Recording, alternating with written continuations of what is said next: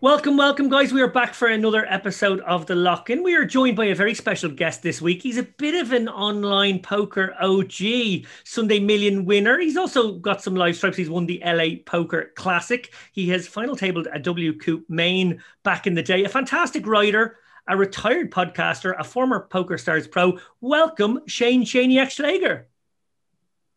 Hi, guys. Thanks for having me. So great to have you, Shane. You have a little story about your own podcasting career, or maybe another podcast idea, maybe that you were thinking of.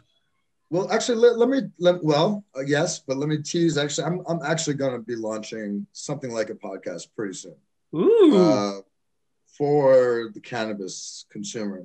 It's going to be a cannabis weed related podcast. But yeah, once upon a time, my friend David Rowan and I, who used to play on Poker Stars as Hydro 420, we were going to do a podcast about podcasts and call it "We Can Edit That Out," because everyone on every podcast, there's always a moment where like the guest will be like, "Oh, should I say this?" And the host will always be like, "Don't worry, we can edit that out." But before this, you told me we can't edit anything out, so I'm going to watch what I say. Yeah, we can't edit stuff out here, or if we do have to, it's very expensive. So please don't cost us money. Expensive how? You have to bring in like a special teams unit to do the editing? Or? Exactly. We have to hire special people who can work with video. I only know how to do audio. Okay. Well, look, before we get to some topics that maybe has more crossover between all of us, it would be remiss of me not to mention a little bit of Chip Race Run Good. Who would have believed it on the last show?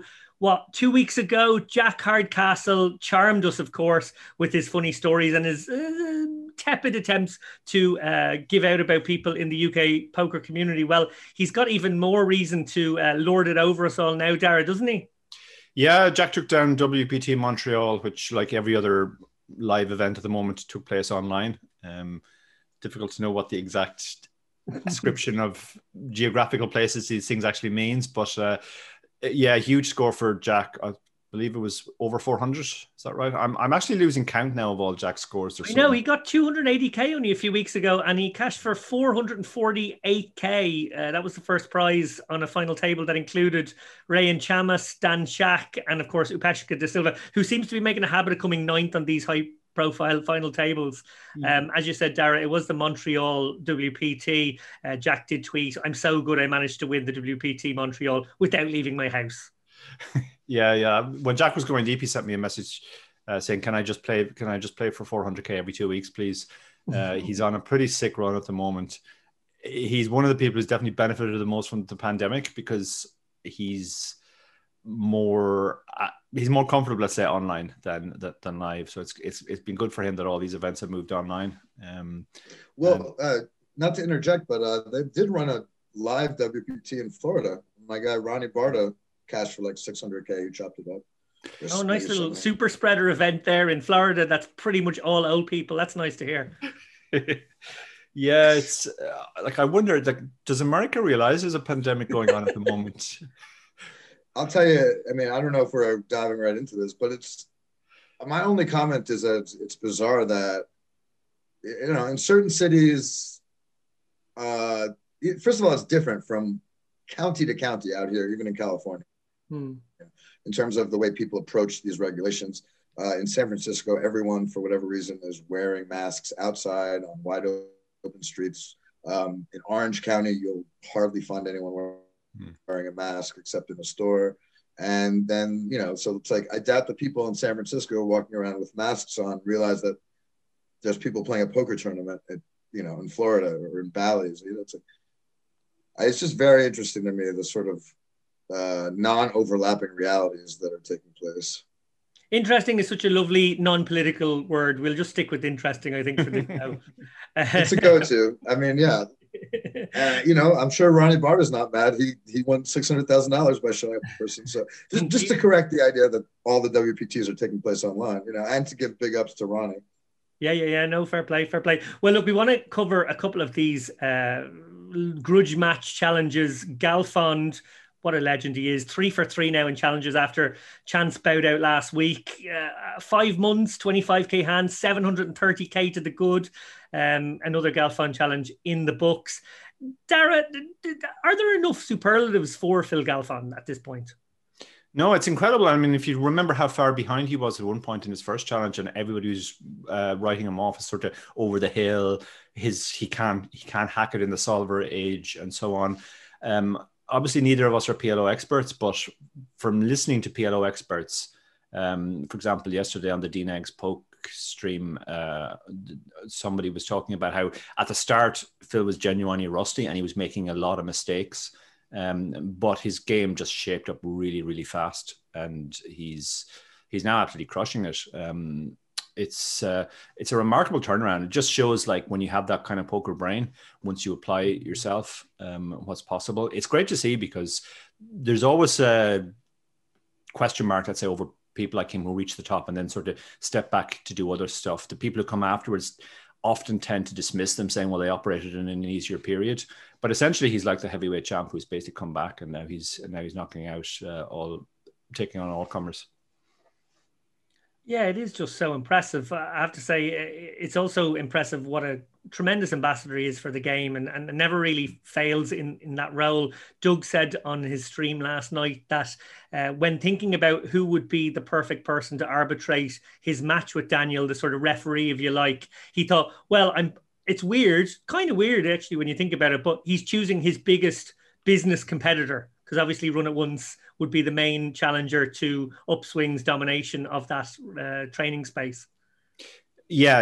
Although it's the other way around. Run It Once was obviously there first, and Upswing sort of came on the scene. But yeah, I mean, it's a real. Phil is universally loved. There's nobody who doesn't like Phil Galfond, and apparently he was streaming yesterday when the shenanigans kicked off between DNX and Polk sent him a DM asking him to arbitrate, and because he was streaming, he didn't get it. So Polk literally went into his Twitch stream and started badgering him, saying, "Check your DMs. We need you fast."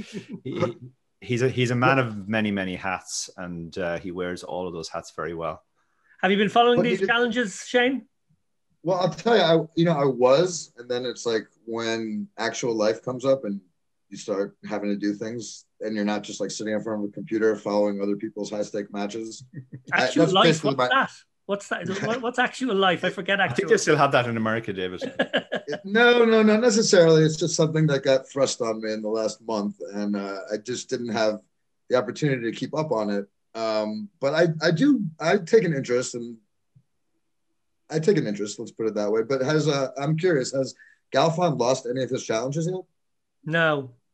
3 for 3 so far. Yeah. And he was so far. I mean, he was so far behind in the first one, Veni Vidi, that people had more or less written him off and saying he was going to quit. No, that one I saw pretty much start to finish, and then he's had like 3 or 4 since then. And I was kind of I was keeping track of the one he had against Chance, but then I feel like it got upstaged by the Negreanu Polk thing, and it kind of fell off the radar a little bit. I don't know. I mean, my thing is, I can't imagine playing for those kind of stakes when you have like newborn children. Like, I give nothing but respect to all the poker players raising kids. It's just that's something I'm not going to be doing with poker money or otherwise. But so I've been briefly keeping track. What needed to be arbitrated? Like, okay, so I'm going to give the full story. So it sort of all leads up to the point that Dara mentioned there. I am going to back up a couple of weeks because there's been a bit of a roller coaster, it's fair to say. Doug had been up about $1 million. Daniel sort of pulled it back over the course of about a week to get it to about 650k. Doug then had a huge session. I actually got to commentate on that one. He won about 300 and something K and got it back over the milli mark. That was a really fun stream because it was Doug tweeting a lot. He was showing his bluffs. He was sort of doing little dances when he crossed the $1 million mark and sending them out on social media. So for the lulz, as Doug likes to say, it was very good entertainment. It's got to be said, at the interview, the post-match interview right after that one, Daniel was really dejected and sort of cowed and was kind of a very diminutive, beaten down figure, I have to say. But he put his big boy pants on the next day or maybe 2 days later and put together the biggest session of that challenge so far, 400k plus. And that really got him back in the mix, sort of took a big chunk out of Doug's winnings, sort of put Doug in a spot where he couldn't coast anymore. And he was actually within reach again, hypothetically. So, definitely uncomfortable for Doug. with the result that on the very next session that they played a few days later, Doug started limping, which obviously had a couple of reasons behind it. One, it was a strategy he was keeping in his back pocket. I think something he'd been working on as a way to carve out a little bit of extra EV. It's obviously also got the added benefit for him of, in the context of a challenge and the sort of ICM that is created by a challenge like that, when you have side action, it lowers variance and makes it much more difficult for Daniel to catch him. Actually, on that, Dara, because there is a sort of a weird ICM in play here, I thought maybe you could explain that better than I just did, and the impact it has upon that challenge. Yeah, we talked about this yesterday, and I speculated that this was probably the primary reason for Doug deciding to do it, which is just to lower variance. When you have a lead of 600k, you want to lower variance to the point that even if you run really badly, your downswing will be less than the 600k, so you end up winning the challenge and therefore winning all the side bets. So it makes perfect sense to try and lower your variance in any way. And as all tournament players know, one of the ways you lower variance is to exercise pot control from the start. So you limp more, your bet sizes in general are smaller. And yeah, essentially it is exactly ICM. It's interesting to see ICM applied to this, which is a pure cash game challenge, but because of the side action, and the side action is significant, it's really important that Doug maximizes his or minimize the chance that DNAs can land a lucky punch, as it were. And another 400k session, for example, and DNAs will be right back in the mix. So limping makes perfect sense in from that perspective, reducing your variance. Can I ask you a question? I guess this was confusing me too, because I thought it was just mostly a straight challenge, unlike the Galfond stuff, which had these side bets built in. This is, I mean, I didn't realize, like, any win in the Negreanu Polk challenge mattered so much. I thought, Doug was just trying to completely just maximize dollar EV all the way down. That's what he said. The side bets are external. So Daniel and Doug don't have side action, but they both have side action with other people. Okay, so Doug is still self-interested in winning. Like, if he wins by $10, it's still really good. It's still really good. Huge, yeah. And also his friends, I believe a lot of his friends have side action. And the side action, I mean, we probably shouldn't say an exact amount. There's been speculation, but it's extremely significant. So, like, it's far more important that he locked that up than, say, win an extra 100,000 or 200,000 from Negreanu. By playing a different strategy. So it's extremely important to him and his circle that he retain the lead. And he was Doug is always very honest about this. He talked about it last night in his post-match interview. He said that he had to play in such a way that even if he runs in the bottom 5 or 10% of universes, because of variance reduction, it wouldn't wipe out his earlier wins. He also said that he's trying to, like, they're only about 5,000 or 6,000 hands from the end now. So if he maintains his lead, let's say, over the next 2,000 to 3,000 hands, there's no way Negreanu can get back in the last 3,000 hands, and then the handcuffs come off again and he can play normally. But at the moment, he's kind of at that inflection point where he's aware that with 6,000 hands left, if he ran insanely badly, which is always possible, Galfond ran insanely badly at the start of his challenge with Veni Vidi. So therefore, he's essentially trying to take those 3,000 hands out and lower the variance. I think the other reason he did it, and I think it's also a very good reason, is just to throw a spanner in the works. Negreanu was not very good at heads up when they started, it's fair to say, but he has improved immeasurably, and he's actually playing very well now. So Polk's edge over him is nothing like it was at the start. But Daniel, as is very clear from some of his post-match interviews, Daniel is a kind of a monkey see, monkey do learner rather than a learn from fundamentals. So Daniel has essentially assimilated now this strategy based on the way Doug has been playing so far. So by Doug switching it up and switching to a completely different strategy, Daniel now has to go back to the drawing board and learn a completely new strategy. Sorry, go ahead. I mean, I want to interject some kind of defense for Negreanu here, just to bring it back to what you said about Phil Galfond. I mean, just before I agree, I co-signed the monkey see, monkey do observation. Let's say for all intents and purposes, Negreanu has been a really great poker player his whole career, or the entire time I've been in. It's funny, actually. I have a friend who it's still the greatest point of pride in his poker career is like he beat Negreanu heads up in like some $500 tournament at the Taj Mahal, 2002. But I mean, look, to go back to Galfond, and my theory is more like there is something intangible about really good poker players that's greater. It's greater than the current trend in the game. Like I've always said that about, let's say, JC Tran in tournaments. Like he might not be the best technical player, but there's something he brings to his game that's like a presence of mind that he's really making a lot of like good or, adjusting really well to the table or making good decisions. That he's never going to be considered, let's say, a Jason Kuhn, but I do believe JC Tran is a sort of player who will always like put up results. And Negreanu is like a very good player who actually understands poker theory quite well. And he might not be on the cutting edge of the game today by the standards that, Doug was at when they started, but I think it's fair to say there's some combination of Daniel doing the monkey see, monkey do thing, and also incorporating that with some really raw poker talent. There's no doubt he has massive poker talent, and Doug even acknowledged this last night. Doug, or actually, well, I think Negreanu said Doug had acknowledged it, which is that Negreanu has this sort of natural poker talent. Let's say you put him in a spot, he plays a certain number of hands, and he intuitively will work out a very good strategy. Whereas Doug doesn't really have that. Doug, by his own accounts, is a product of the lab. He didn't have any real natural poker talent. Which I will say, given that dynamic, to me, it is and was insane that Negreanu took on this challenge. I mean, I don't understand, the publicity EV versus like his just raw negative. It's just taking on the best person in his chosen format is pretty ballsy, I guess, but pretty insane too. I don't quite understand it still. Yeah, no, I think it's really important to give Daniel his dues on this stuff. Like, it might be a bad business decision, or maybe in the bigger picture of things, it's a very good business decision because it keeps him in the limelight during lockdown where he can't be playing live poker. His sponsors maybe are quite happy about this, and it's part and parcel of their content output.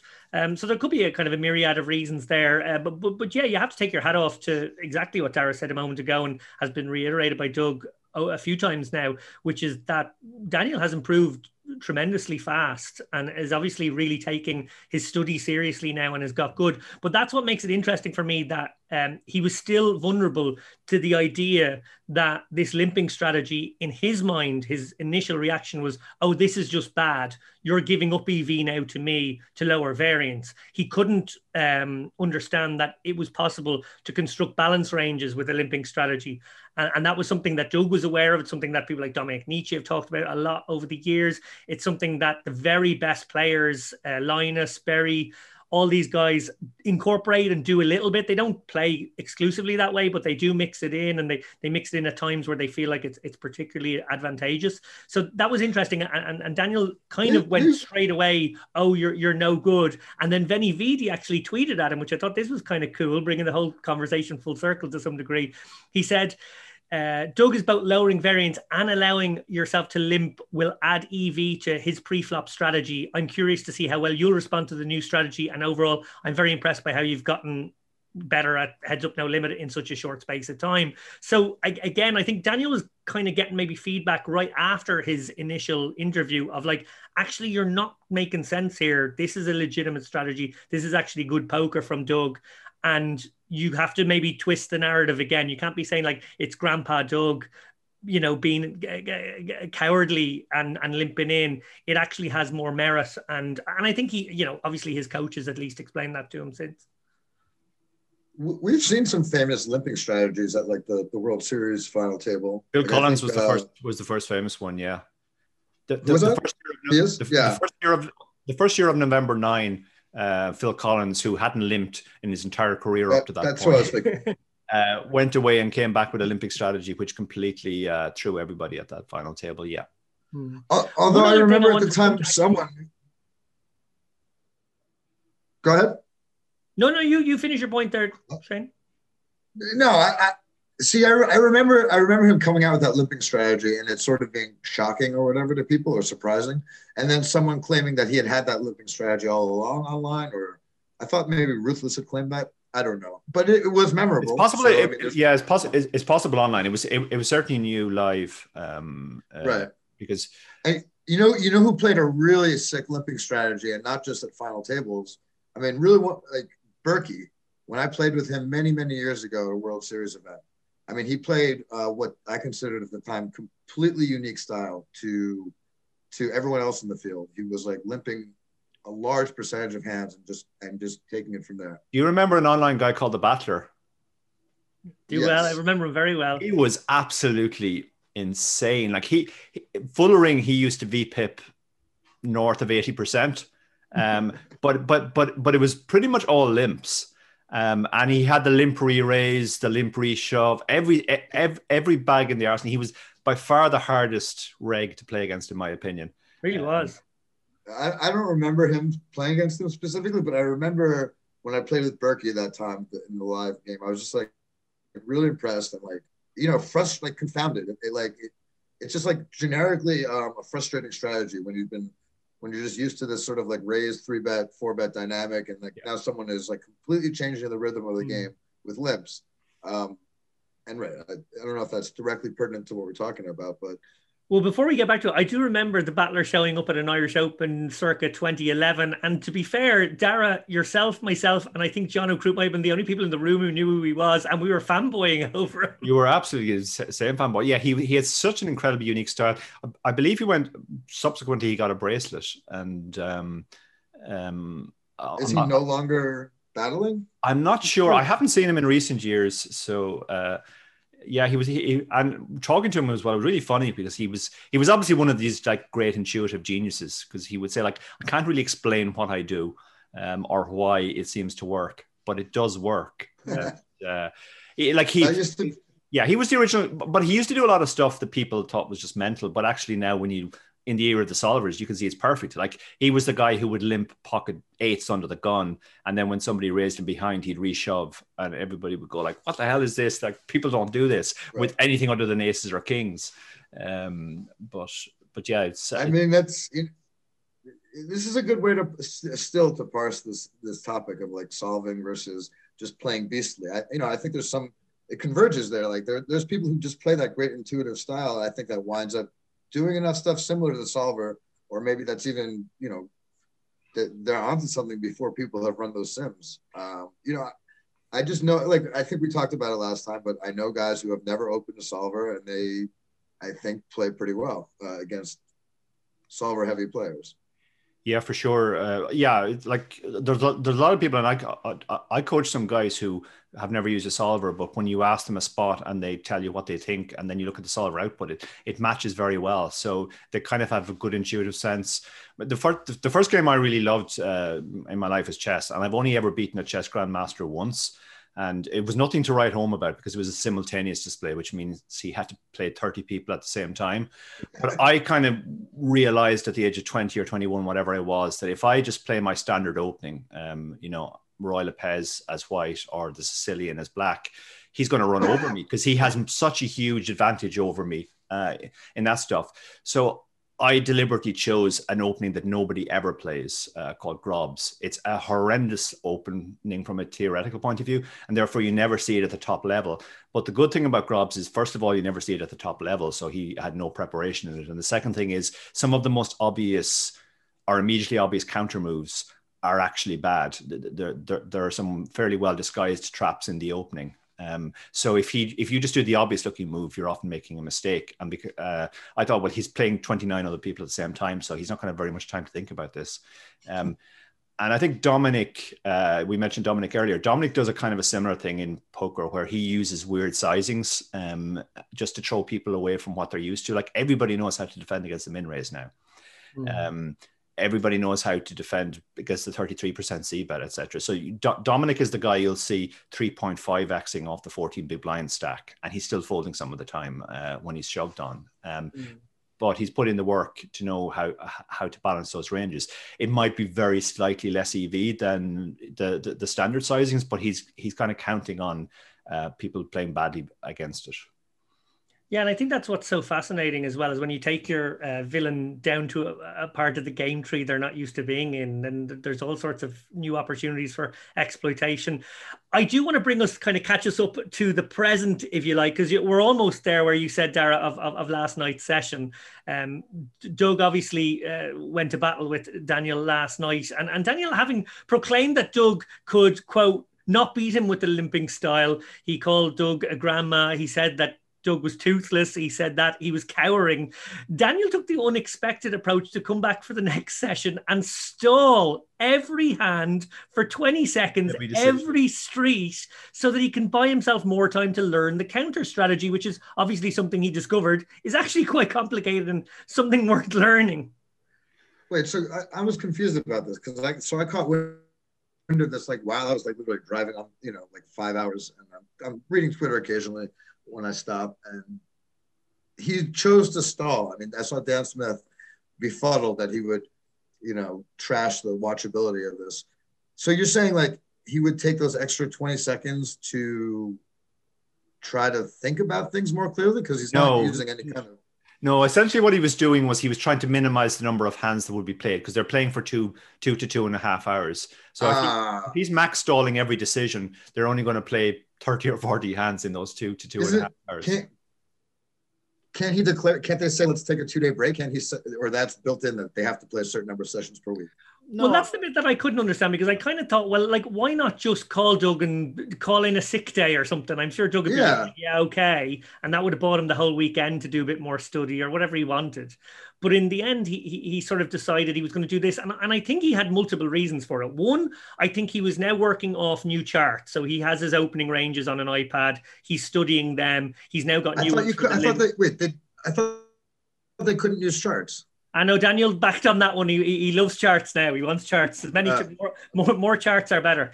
I think his coaches explained that it was going to be more to his advantage as the less experienced heads-up player to be able to refer to charts. When was that decided? At the beginning? right after he complained about it. Okay. Gotcha. Yeah, that complaint lasted about 2 days, I think, and then he backtracked and was like, okay, yeah, charts are great, actually. I love charts.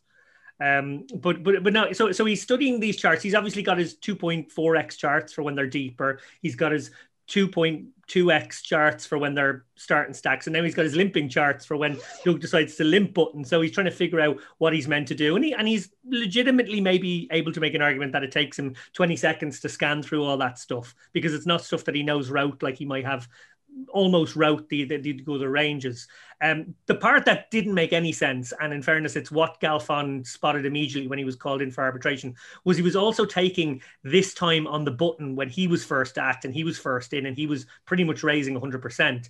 So that didn't make any sense. These 20 seconds seemed to be utterly egregious. And after Doug sort of had a bit of a fucking fit over it and was really pissed off and went into almost every stream on the internet that was covering the match, he basically convinced Galfond, Galfond, I'm sure, being the arbiter, independently came to this place where he said, well, how about you speed up on the button, and if you need to take your 20 seconds, in response to Doug's limps, fair enough. Which Daniel reluctantly said, okay. So sorry. Doug requested some intervention or some arbitration? Yeah. He felt like he was breaching etiquette to the point of angle shooting, or to the point of kind of like, yes, it's within the rules, but it's really dirty. And it's also kind of implied within it is like, if you continue doing the limping strategy, I'm going to continue doing the stalling strategy. And Doug hates poker and wants this challenge over in 2 weeks. And I suppose the idea would be then, well, this could actually take like 2 months instead. Gotcha. So how long did the stalling episode last? It's about half an hour, Dara, would it have been? No, I think it was about an hour. It felt like it was about an hour. And I do think Daniel had a couple of different reasons. I think the reason of having new charts is definitely legitimate. And, he made the point in his post-match interview that even when he has an obvious decision and he knows what the answer is, he still has to take 20 seconds because he can't convey to Polk that he has a hand which is obvious. When he has these other spots where he's taking 20 seconds to find the right part of the iPad, He also did quite an amusing demonstration of like what he called old man Negreanu, messing around with all this technology, being very confused. I mean, he's only 46, so it's a little bit thin. Is he still in his recliner? No, but I mean, 46. No, he should actually. Desk, I think 46 is actually young. Yeah. I don't know how old you guys are, but Barry Greenstein claims that a poker player comes into his prime in his 40s. On one of his marathon Joe Ingram podcasts, like there's 2 4-hour podcasts with Barry Greenstein, which is actually completely worth listening to. I listened to one on the drive out to the World Series one year. But don't Barry, be other people's podcasts on this show, fuck's sake. Yeah, okay. We said we weren't going to edit anything out, but that's definitely getting edited out. But it's a community, guys. It's symbiotic. The rising tide, all ships rise. Sure, yeah. But Barry did, I'm going with the philosophy that a poker player comes into his prime in his 40s. So I don't want to. We cannot give Daniel the old man pass. There's hope for me yet, Dara. I'm not 40 yet. Are you not? Wow, that's fuck you! I can't believe you. Such an own goal. Why did I say that? Yeah, but to return to Daniel's motivation, I also think, I mean, one of Daniel's great skills is he kind of understands people's psychology really well, and he really realized that this would really get under Doug's skin. And I mean, Doug pretty much proved that. I mean, I used to play with a guy live, and you actually run into a few of these guys. They play insanely slow, and part of the reasoning is it just annoys everybody, and people make mistakes when they're annoyed. Will Kassouf, for example, is an incredibly slow player, even when he's not stalling, which is not very often. But like I watched his heads-up match, for example, big tournament he took it down online recently, and it's the slowest heads-up match I've ever seen because he was taking a minute on almost every decision. And I think part of it is just to annoy people. It gets people out of the thing. People used to playing at a certain flow, and if you play really, really slow, that annoys them. And so I think that was part of it. And also it was just like, it was kind of a fuck you to him. And well, now you've made me learn this new strategy, and I'm going to have to go off and learn that. So I'm going to mess things up for you too, buddy. I mean, that's kind of the whole thing in a nutshell. It does annoy, like that strategy would work against me. Like it would make me play worse. Maybe that's something to think about the next time I encounter such a player, and just to work on my breathing or whatever. So it's a sort of like it is a time-honored thing in gambling and poker, this sort of like Amarillo Slim type of manipulation, or just meta game, head game bullshit. Then I get, so I don't know. I'm torn between thinking it's sort of fair play on Daniel's part in this case, because Doug spent 3 to 5 years getting under Daniel's skin to the point where he induced Daniel to agree to the worst heads up situation ever. And I think, whatever Daniel uses to counter that at this stage in the game is probably fair. And look, everyone having a tantrum all day on Twitter is good for the game. It's good for the community. So I'm indifferent. I feel like I just need to issue a little PSA, a little public service announcement there, because you mentioned Will Kassouf and his tanking and his stalling. And if you are playing him live, I would recommend that you, even if he is getting under your skin, don't look away. If you've got chips in front of you, definitely don't look away. That's the most important thing. Look, finally, I just want to put a little nugget of hypocrisy here, because I couldn't help but do a little bit of research when Daniel started the tanking business, because I remembered a video where he was calling clock on somebody on the final table, last 2 tables. And I remembered a blog he wrote. So I dug out the blog, and in the blog, he was going at Jordan Christos, who had kind of become the face of egregious tanking at the time. And he said, in the future, when I call the clock on you repeatedly, this is him talking to Christos, it isn't personal. I'm just doing what's best for me, the other players at the table, the poker community, the broadcast, the fans, and ultimately you. So Daniel Negreanu, one of the biggest and most vocal anti-egregious stalling people in the world, decided that stalling finally had a time out though. For him. Time out. It's unfair to a degree, because this is a heads-up challenge, and it's his challenge, and he can do whatever the hell he wants. Whereas in a multi-table tournament, you are sort of affecting the vibe of the whole tournament, and that can be a detriment to recreational players enjoying it. And that's a problem for the game. So now I'm not taking it out on Jordan Christos, who, by the way, probably experiments with untraditional open sizes even more than Dominic Nietzsche. He's like the guy that tanks for 30 seconds, and then like raises 20x under the gun or whatever. He's known for doing crazy things. In other words, I'm trying to advocate for Daniel against your unrelenting disgust for him by saying this is not relevant to his hypocrisy on the tanking issue. That's all. Go on. The only thing I would say, in a broadcast and some fans watching, so some of those things are still there. Sure, yeah. The only thing I would say is that that hour when that tanking was going on was excruciating to watch. So I don't think you didn't have to watch it though. Sorry, I was in Santa Cruz having pizza. Like, it didn't bother me at all. Yeah. But I think, a lot of the way this challenge was sold was, well, this is a way of sort of getting interest in poker again. And it has done a very good job in that. A lot of recreational players are really exercised by this. But I mean, the idea that Negreanu being a pain in the ass, like for one session, undermines the value that this has to the community is, that's not true.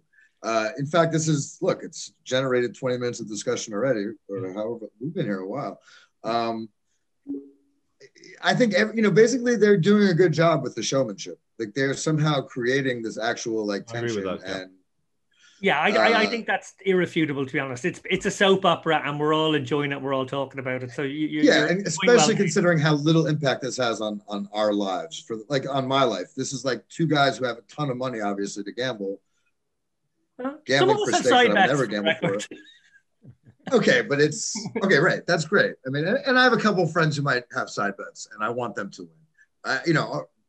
So it has a minor personal impact for some people, but I'm paying credit to both of them, in a way, or even to Daniel. I mean, Daniel is essentially taking the worst of it for a big moment in poker publicity, and that's cool, and Doug is really just finally seeing the end game of this 4-year needling campaign or whatever it is, however long it's been since the billboard and the shirt and Negreanu has felt bullied by Doug. I don't think Doug is a bullying presence. I think he's more of a humor driven kind of guy, but he's a ball buster, and I don't know. It's just, this is all good. It's pretty amazing that it actually wound up in an actual battle for a lot of money. It really is. And I think that's the one thing we can all agree on, and maybe draw a line under it there, is that it's excellent popcorn TV. Yeah, it really is. I mean, we mentioned that the Galfond challenge kind of got overshadowed once this started. And it's the old thing in boxing that people much rather watch a villain than a squeaky clean hero. People are not so much rooting for Polk or D-Negs as against Polk or D-Negs, depending on which side of the divide they're on. And that's a really strong motivator. And the level of comments you can see people are really emotionally invested in this on one side or the other. I mean, they're almost a perfect couple in the sense that Daniel is always throwing stuff out there and bending narratives and throwing new narratives out. And Doug is very good at responding to this humorously. So it's been excellent entertainment to watch. Yeah, fair play. Doug had to invest in a T-shirt, in a billboard. This was a multi-year thing to induce this action. Yes, years in the making. Well, look, we come now to unfortunately something that keeps cropping up in our industry. We sort of say how we would like to not shine too much of a light on these kinds of stories, but it is also important that we do pay attention to these stories when they crop up.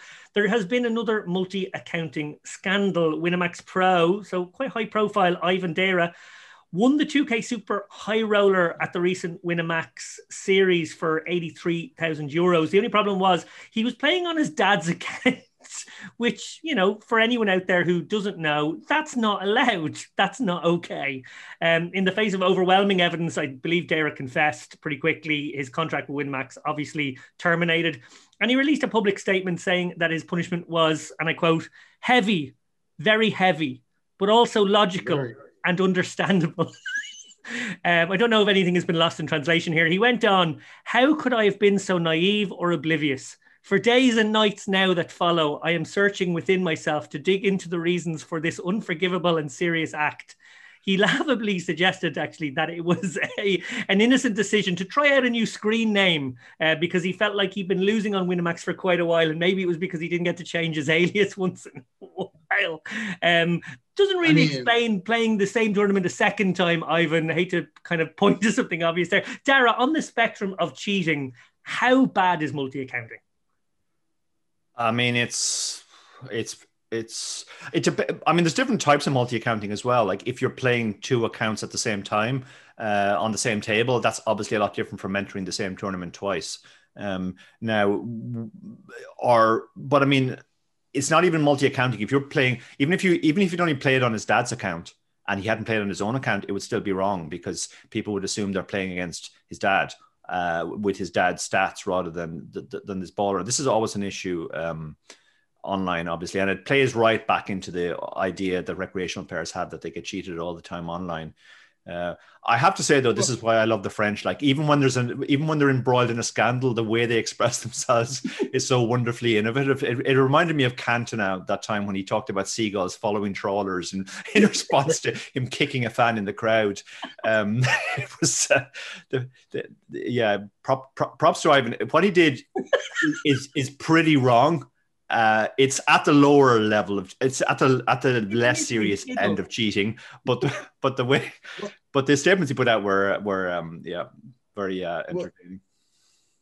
I mean, do you want my 2 cents on this? Sure, definitely. I mean, that's more just like a case study in like obliviousness, and just like it doesn't seem if we're gonna take his sort of apology at face value, it sounds like it wasn't malicious, but like naive isn't the right word either. It's like a benign form of being unethical, but also just like it's so impossible to imagine a professional poker player operating under that set of assumptions that he claimed and somehow not thinking it through.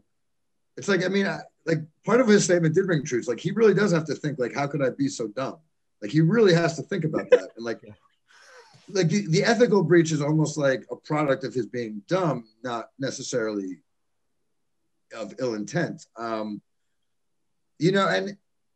yeah, look, I was thinking of literally one time I multi-accounted. I mean, I'll come out with this because it was back when it was. Sorry, I didn't realize we were about to make news here. Go on, please continue. No, it's not news. I mean, I'll tell you, it lasted like 3 hands. It was back when, before the the big Z Justin scandal broke out. There was a glitch, there was an exploit that was getting passed around where you could open 2 instances of party poker and play 2 different accounts easily. So I did that in like one tournament. I opened up a second window, and whether I had busted already or just decided to enter a different account, it immediately just felt like wrong. And, it wasn't something I was going to pursue. And this was before it became apparent that a lot of people were using that bug, and Z Justin became the most famous sort of perpetrator of that. So, I mean, I guess where I'm going with this is, I feel like I am an ethical player, and just like the Rex, I feel like I'm probably getting cheated here and there. But I don't know. I don't have too much like patience, I guess, for people who are like, oh, I had no idea that this was wrong. It's like, it's like I'll just confess that the one time I flirted with that, I knew immediately it was wrong, and I never attempted to do that again. No, I'm glad to see that your reaction was and multi-counting didn't become your drug of choice. That's good. It's I mean, yeah, I just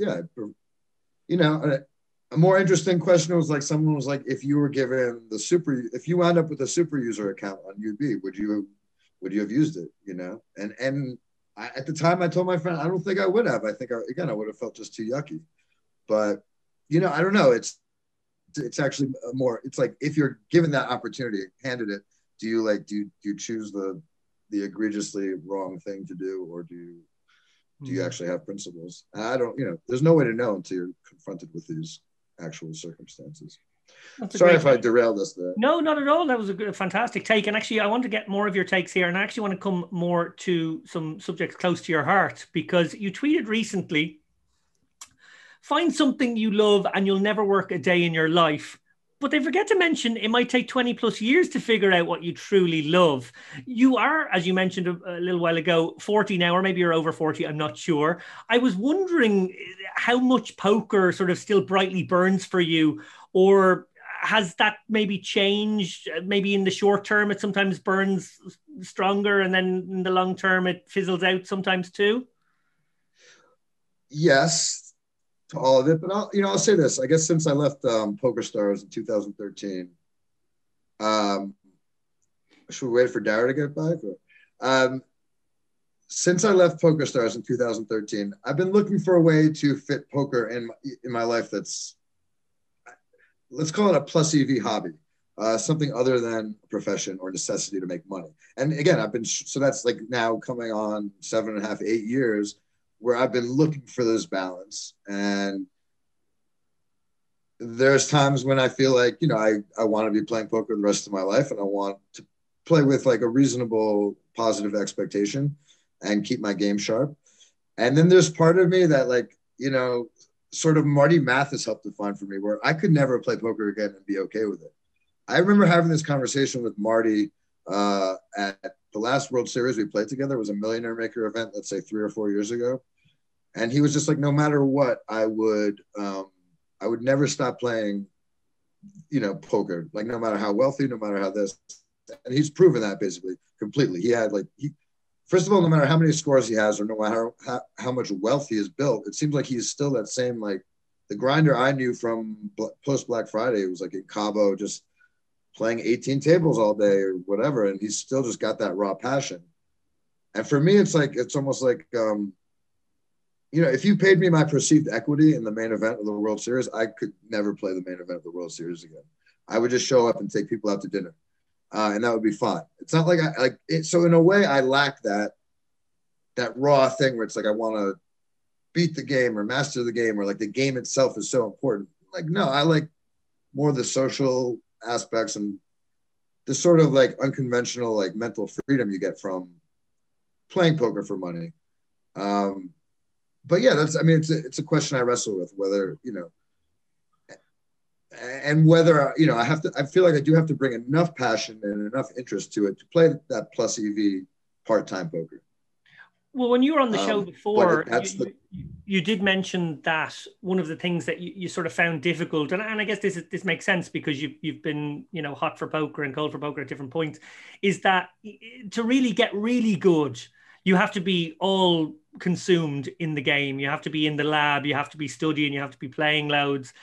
To really stay sharp, it's like a muscle. I know that myself. There are times where I'm very much making content for a few weeks and I can feel my game, dulling. And then, there are times where I get a nice run of a month of online poker, and no question, by the second week, I'm feeling much better. So, that's undoubtedly a thing, even for someone like me. And I think you're a bit more like me maybe than you are like Dara in this respect, where you do want to get into those other things, or maybe you're more likely to have second thoughts about poker altogether. I'm not sure. Well, yeah, okay. So this is just also the ongoing debate. Dara, like when you get done with a 10-hour poker session, are you hitting the books? Are you doing calculations that night on what you did wrong and what you could do better the next time? Oh, we don't have your mic, Dara. We don't have your mic. Yeah, I think central to this whole thing is that what your motivation is, basically. And like you mentioned that you enjoyed the whole social thing around poker. That's true for a lot of people. A lot of people are in it just for the glory. And then, if they get the big score, they're done because they got that glory. For a lot of people, it's just money or whatever. For me, the main motivation has always been just sort of the interest in the game itself, trying to work out the strategy. And this has been true not just with poker, but every other game that I've played. The strategy is incredibly interesting to me. And that's what gets me excited. When I don't get upset when I lose a flip. I don't get upset when I bust a tournament. I don't get excited when I win a flip. and the results don't really impress me that much either. What's far more interesting to me is when I have a spot where I'm not sure what to do, and then I can go off and actually run it afterwards and see exactly what to do. That's where I get the most pleasure from poker, learning something new, and seeing it. And so I think there's no question that's the sort of ideal approach, right? Now the question is like, and I heard Doug say at the end of the post game interview of one of these streams that like it's as simple as if you're not spending your time running these sims over and over again, you're kidding yourself that you might be improving. Now, if I believe that exactly, I would have to stop playing basically, because my thing is this basically. I find that when I study, like, okay, so if I play a 10-hour session, there's no way I'm hitting the lab afterwards. Or any session, it's like I'm vegging out somehow or another. I'm trying to decompress from the day. But I found that when I pay any attention to studying, and that might be just saving hand histories and doing a hand history review, it does improve my game. Or like the next time I'll play, I'll be playing better or more aware or more in the moment. And I'll be also incorporating new minor strategic things. Now that's far, far from being like in the lab and really like getting this pattern recognition down. So the question for me, or that I ask myself, is like, is the amount of, so-called work, because that really has always been my weak suit, has been doing the work and the study. It's not the most interesting thing to me at all. The question is, am I doing enough to stay like afloat in the game? It doesn't, I'm not trying to be the very best necessarily. But I want to be in a position to make runs and hit scores and play every hand very well. And that's just the open question for me, is am I doing enough work to accomplish that, or am I kidding myself, as Doug would suggest? And yeah, it remains to be seen. Well, I really empathize with what you're saying there, because that's very much the way I think as well. Like I'd love to have these other interests, and I'd love for other things that I'm good at to take off and maybe become careers or that type of thing too. So I'm always a bit sort of like one toe out the door, if that makes sense. I always think of Dara as somebody who has had loads of different interests throughout his life, but every time he has one, I think you'll agree with this, Dara, I think it's something you actually said to me once, is that you're just all in for that thing. You just completely immerse yourself in that one game or that one pastime or that one obsession. And then maybe just one day you wake up and go, I don't care about this anymore, or I peaked at this, or it no longer interests me. And then you move on to the next one. Yeah, I mean, the point of departure from all of my obsessions has always been when I feel that I've gone as far as I can go, not in terms of results, but just in terms of what I can learn or do. Like I reached a point in chess where I realized even if I study this for 20 hours a day for the rest of my life, I'm not going to get much better at this, and I'm not going to learn it. So is poker the culmination of all your interests, and that you feel you're going to stick with this? Or, I mean, this has been your profession for decades now, yeah? 13 years. I started much later than most people. I started at the age of 42. But yeah, I think poker is perfect because it's such a big game. I can't imagine I'll ever reach that point where, I'll play a session and I won't have a spot afterwards. I'm going like, I'm really not sure what I should do there. In fact, in the early days of poker, it was actually frustrating to me because, if you had a strange spot or a weird spot, all you could really do was ask your friends, ask the best poker players you knew. And you'd ask 5 people and you'd get 5 different answers. And then you had to decide who you believed the most, but there was no sort of provability. Now I feel that the solver is almost like the friend who proves to you what the result is. So you put in the inputs, you say, I think these are the ranges. I think these are the strategic options. What's the best one? And the solver actually with mathematical certainty comes back and says, this is best. And you can totally believe that. So once the solver era arrived, it actually reinvigorated my game because I felt I actually have somebody I can ask now that I trust that will always give me the right answer. I think that's a major category of we're talking about different things that interest people. And it turns out that the academic end of this is something that really interests a lot of people. And I mean, it's just to imagine like how big of a segment of the market is the poker professional market is coaching.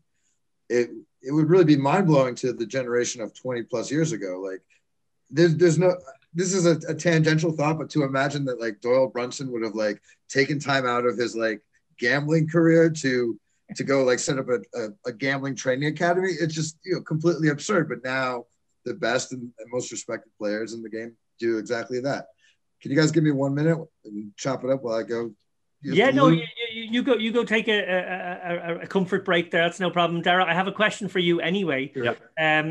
So like a little bit of what we're talking about here, and this is another topic I do want to get Shane to weigh in when he gets back, is sort of poker players have this obsession. We're seeing it quite a lot right now, actually, of making money. Money becomes this kind of like singular focus. And it's obviously impossible to disconnect poker from money because that's like the tools of the trade. So I get that. But there is something about maybe being a bit more academic, like the way you are, or just being more at ease or content with making some money, making an okay money, but not being aspirationally trying to make all the money, do all the crypto, do all the investment stuff, and accumulate all the money and still be happy. I suppose happiness is the question I want to ask you about. Yeah, I think in poker, like money is many things in poker. It's the tool of the trade. If you run out of money, well, particularly in the days before staking, if you run out of money, you're out of the game. So that was that was part of money. Money is the tool of the trade. Money is also the scoreboard. As soon as you win something, the first question people ask is, how much did you get for that? So it's that if you call our area sport, money is very much the scoreboard for that. But if money is just your pure motivation, it gets harder because, one of two things will happen. You'll either make so much money that you don't need to make money anymore, and now your motivation is gone, or the game will get tougher and you'll find something else that you make more money at, and you'll go off and do that. So I think the people who are attracted by money tend to drop out of the game after a while. One of the things, and Shane touched on this earlier, was people who have kids and family. Like poker players, there was this old thing about you have to go bust to earn your spurs as a poker player. I never really had that luxury. I started at a time where I already had, the wife and 3 kids, and I was their sole provider. So I never had the luxury of being able to go bust. Now, people have accused me of being a little bit too cautious in terms of not taking shots at the big stuff. But, it would have been very, very irresponsible of me to take those shots and risk actually going bust and then not being able to support my family anymore. I heard directly to that. I mean, that is like an antiquated and irrelevant idea that I still hear some old school players like bring up. Like I hear players who let's say more like used to play the game. They'll be like, well, it's just like a known thing that every poker player is going to go bust. Like that is true for me, like personally, and that was true for some of the people I was coming up with. Like when I was coming up in like 04, 05, there was still a lot of that, like just raw degeneracy. Like where, like a little bit of that glamour and degeneracy where if it was 2005, 2006, and you had money at, in a World Series event, that you were going to hit the Baccarat table. That's, but the true, that's that mode of existing was rapidly going out the window, even in 2005, 2006. And, the best sort of friend of mine, best professional gambler friend of mine, who I'm always referencing, it was Jesse Martin, who, I think, way before he had kids, but he had the vision of what kind of life he wanted to build for himself. I think when he had a $30,000 bankroll, he had almost zero risk of ruin. Like he saw the big picture, and he would take shots. Like, he might put up the incorrect percentage of his bankroll technically in a 10K, but it was a very calculated shot. He knew he could go grind 10-20 limit or 2-4 no limit or whatever he became. And, I think that was the model that was quickly making the rest of us degenerates very like instantly irrelevant. So, right. I think, with Dara, like Dara is obviously a great example too of the irrelevant, that's just like, it's no longer a relevant notion that. And I think we were sort of kindred. You might have to go bust. I think we were sort of kindred spirits on that stuff as well, because when we first met, it's well documented, Dara built up his role and his poker empire from literally zero. It literally free rolls, spun all the way up. And I probably lost about maybe $1,500 in poker before I started winning money. And when I started as a professional, I was profitable 62 of my first 63 months. So I was playing super low variance, sit and go style, building it up slowly. Because in a very similar way to Dara, although I was younger, I was straight out of college. I didn't have any money in the bank, really, a little bit. And I did feel like, oh, if I do this, this is the alternative to a more normal career. And I have to prove that I don't go broke. Like going broke for me wouldn't have been the be all and end all, because maybe I would have had people I could borrow off. Maybe I could have just gone and got a job. I worked in a restaurant back then, so maybe I could have worked some shift, built up a role that way and then gone back. So there were obviously options there. But for me, it would have not been possible, because had I gone broke at any point in the first at least 2.5 years, that would have been everyone around me going, what the fuck are you doing with your life, you idiot? Well, so that represents you guys had a good foundation for it then. That was, that wasn't me. And there really is a thing that all the players like Dara, who sort of like took their first $50 deposit, the Jonathan Littles, who's like, I put in $50 and the next thing I knew I was cashing out $300K. Those people just, I think, were designed for the professional level of this game better. And some of us have had to learn those skills the hard way and rip through money. And I think for me, I spent a lot of time just living in a sort of fantasy land. Chasing short-term freedom. And I remember Jesse even saying, this is about long-term freedom. This is about stability. And really, like again, Jesse Martin, he gave me the roadmap and the blueprint. And I just didn't have the sort of discipline at the time or the maturity to follow it. So I'm just, I'm aware of what my limitations were, what my setbacks were. And it's an attitudinal thing. And it's also just sort of like what your background is and what your work ethic is, or what, and I just indulged in the fantasy of just like winning satellites and chasing, going around the world, not really working too hard on my game ever, trying to play good, enjoying being in Monte Carlo or being in San Remo. Fucking, that was the life. Like it was, but right now I don't have any money. So, and Jesse's got like a ranch. Well, blessed are the peacemakers. You're trying to find balance in our arguments with Daniel Negreanu. You're now comparing us to Jonathan Little and saying that we're cut from the same cloth. So I don't know what more you could really be doing as a guest now to try and repair all the broken relationship that we have in the poker. Oh, I didn't know you had a history with Jonathan Little. That wasn't intentional. Don't worry. I like everyone. Like I got. Although we did forget to mention Jonathan Little in the context of that, the Ivan cheating scandal, because that's what that reminded me of, which was sacrificing your sponsorship equity. Yeah, it's like it's like stealing from your employer is essentially like the dumbest thing you could ever do, because you're screwing up all your future possibilities at that place of employment and your references, and And again, I don't think, when we're talking about, I'm referring to the time when Jonathan Little was hired as a full tilt poker pro. And is this okay to discuss? Please continue. And famously, I don't know, whatever, he basically enlisted a factory of people to play a bunch of sit and go so he could get raked back way in excess. Which at the time, the main takeaway, and I think it still is, because I don't think he's an unethical or amoral person, is that he lost his mind. Like to those full tilt deals were so insane. You were basically printing money just to be a break-even player, and then to feel like you had to scale that by like getting people to play while you were asleep or whatever the hell it was just so insane. And it's almost like hilariously insane the more I think about it now. That it correlates to it correlates to that. It's the accidental ethical blindness. So maybe it is naivety. It's like, I just thought it might make sense to completely betray my corporate sponsor and risk my sponsorship.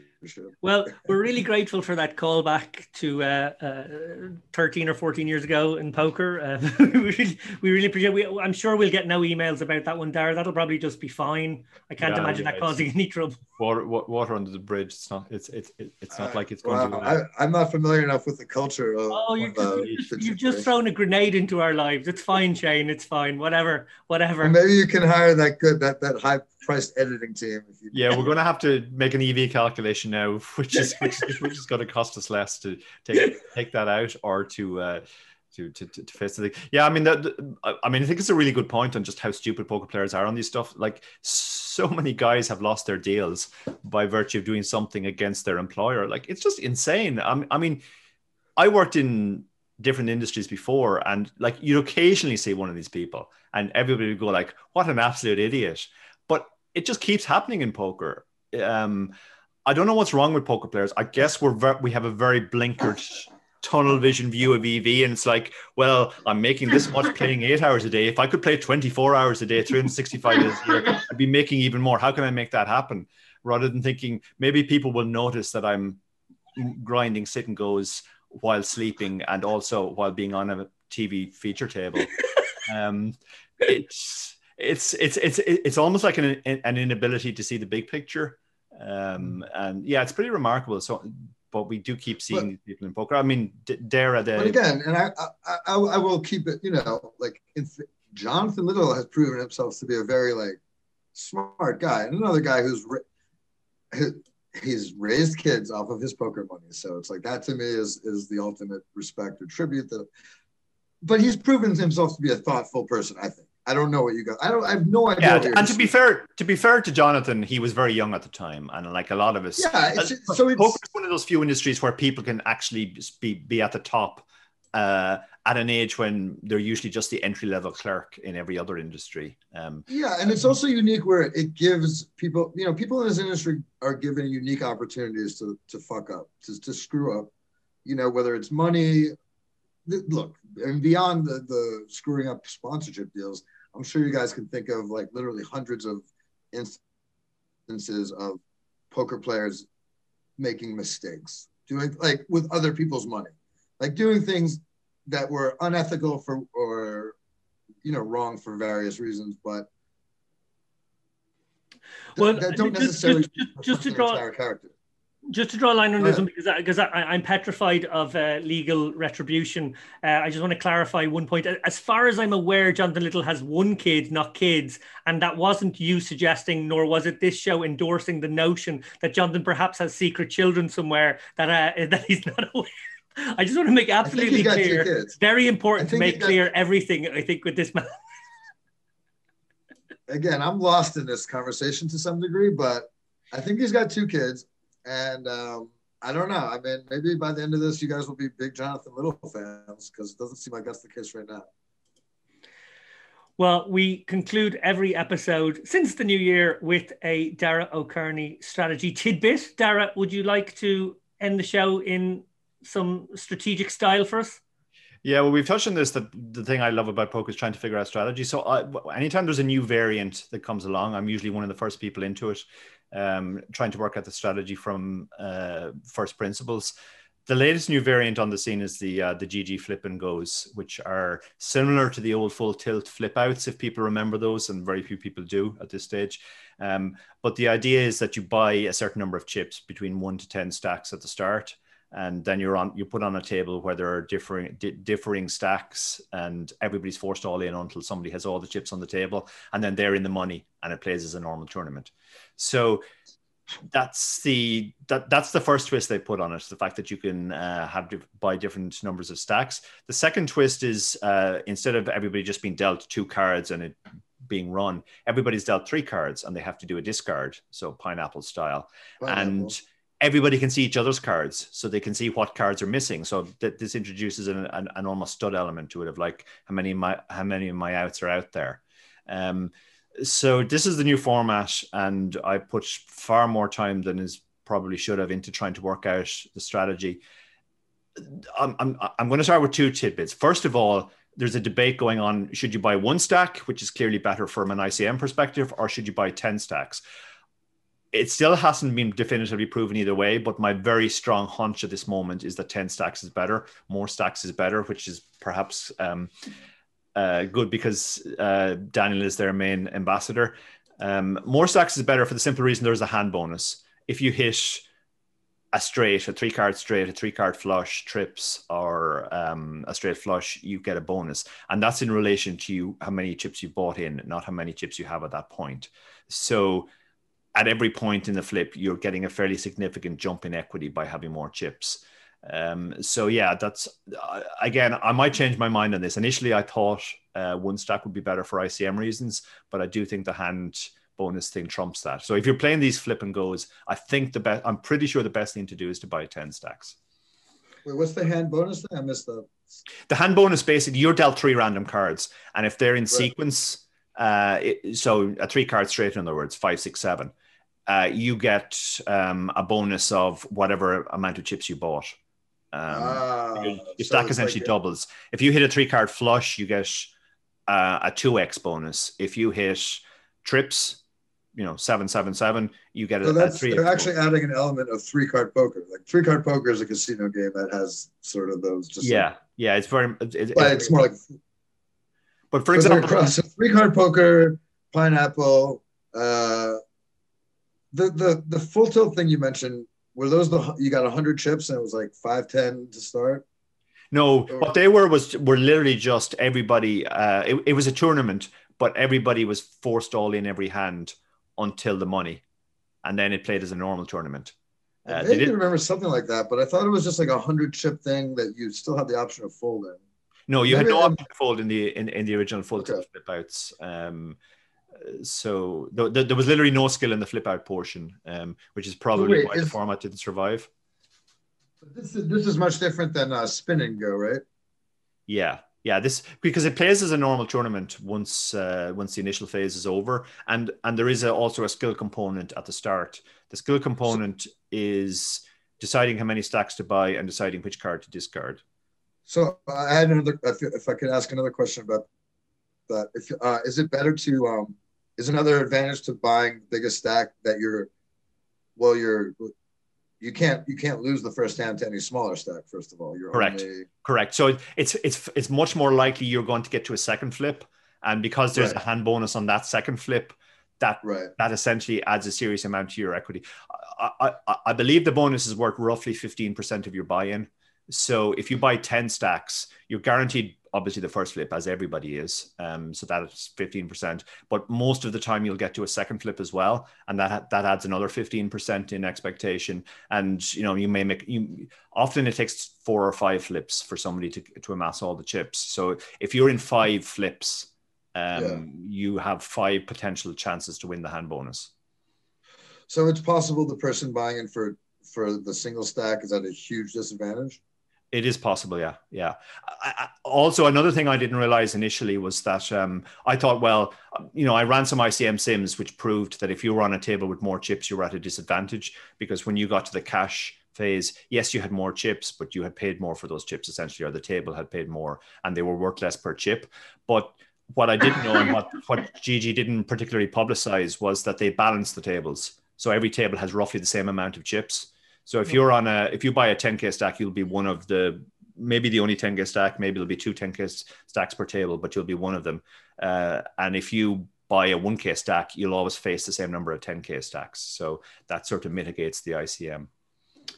Great stuff. Well, no better man than Dara Carney to go back to first principles and start figuring out a new game once it's been invented. Speaking of new games, or at least newish games, Dara, we're going to finish off by just saying the Unibet Winter PKO series is in full swing at the moment. And on Sunday, we have our main event. It's just a €100 buy-in, so it's very attainable for anybody. There's lots of satellites, big satellite tree all the way from probably €1, I'm guessing. So you can easily get into that one. I'm expecting quite a big turnout for this one. I think we might get 300-400 people.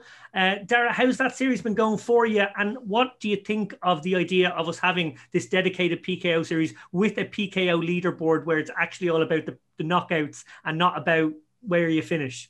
I think it's a brilliant idea. I think the leaderboard really adds an extra dimension. And there's, apart from the prizes you can win, there's also a free roll that you can get into if you get more than 30 knockouts. So that's making people chase knockouts. The whole joy of PKOs is that it encourages a Gambit style rather than, say, satellites, which encourages people to fold absolutely everything. The series has been an absolutely massive success. And it's interesting because Unibet was one of the few sites where less people were playing PKOs than on other sites, but this has really sort of ignited the player pool on Unibet, and they've fully gotten into PKOs now, and I think we're going to see that'll continue even after the series. You may have noticed I'm occasionally dancing down on my screen because I've committed to playing the entire series and the latest event has already started. And David, I've noticed you glancing down too, so I suspect you might be playing as well at the same time. But yeah, it's been a huge success, and I think the idea to have a leaderboard based not on how you finished in the tournaments but on knockouts was a great idea. Yeah, it's a great idea. And it is, as you say, Dara, absolutely exploding. We are giving away loads of your books. I don't know how many, but I think there was an order of almost 150 books. PKO Poker Strategy by Dara O'Kearney and Barry Carter being given away to people who get lots of knockouts, to people who don't get enough knockouts. I don't know how we're doing it, but there are a shitload of books being given away this week. Dara O'Kearney, thank you as always. Shane Shaniak Schleger, you've been an absolute legend here with us today. It's so interesting to get your thoughts on all these topics, and of course spend a little bit of time just like mulling life, really, I suppose, as we did in the last half hour. Well, thank you. Thanks for saying so, and really thanks a lot for having me. It was nice, really fun talking to you guys. Got me laughing a couple times.